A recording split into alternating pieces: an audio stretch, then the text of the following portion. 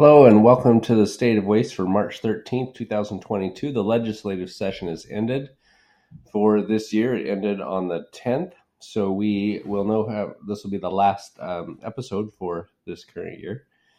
The bills that were delivered to the governor, the school calendar holidays, and just I'll give a quick recap of what that means for the law. That does not take effect until July 1st of this year, which means that Juneteenth, if it's the 19th of June, you will be able to teach this year, but in subsequent years you will not be able to. So school calendars will have to reflect that the 19th is a state holiday and that no instruction can take place on that day. So that may impact summer schools next year if we have snow days, stuff like that. So just be aware that June 19th is now on the school calendar. So Senate Bill 5498, the posthumous high school diplomas, that is delivered to the governor as well.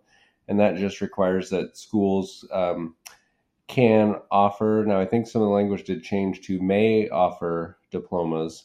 It wasn't an absolute requirement when I read through the bill as it passed the legislature this time. So that's a little language change.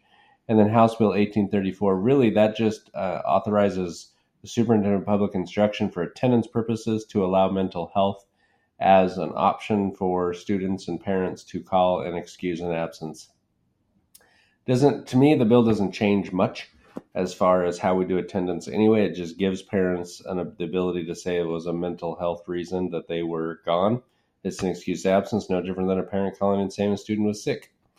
The only issue would be that if parents are calling and saying it's a mental health option and they're doing nothing for the student to get help and just excusing it for that, that could be a concern later if the student does have some mental health problems. We'd want them to get in and get some help. House Bill 1162, this was one that added a pathway.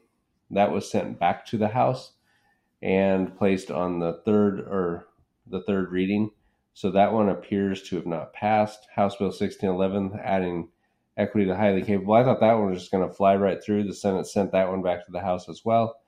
And then Senate Bill 5594, the bone marrow awareness, the House sent that back to the Senate. So those are ones that just went back to the original chamber.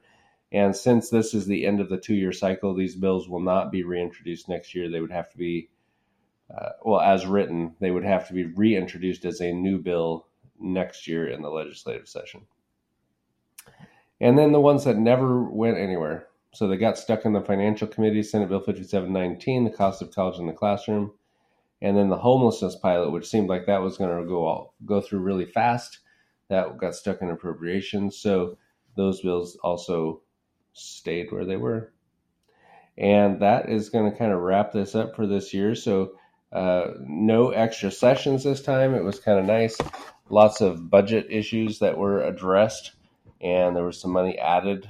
Don't know how much of it specifically will be going to education, but we will see what happens next year, and that will wrap it up for this year's State of Waste. And next year I'll try to do a lot more bills. I know there was a bill that was looking at some investment options for teacher retirement, and I'll have to look into that more, but we will take that up next year. So hope you have a great summer, and hopefully check in with you next year.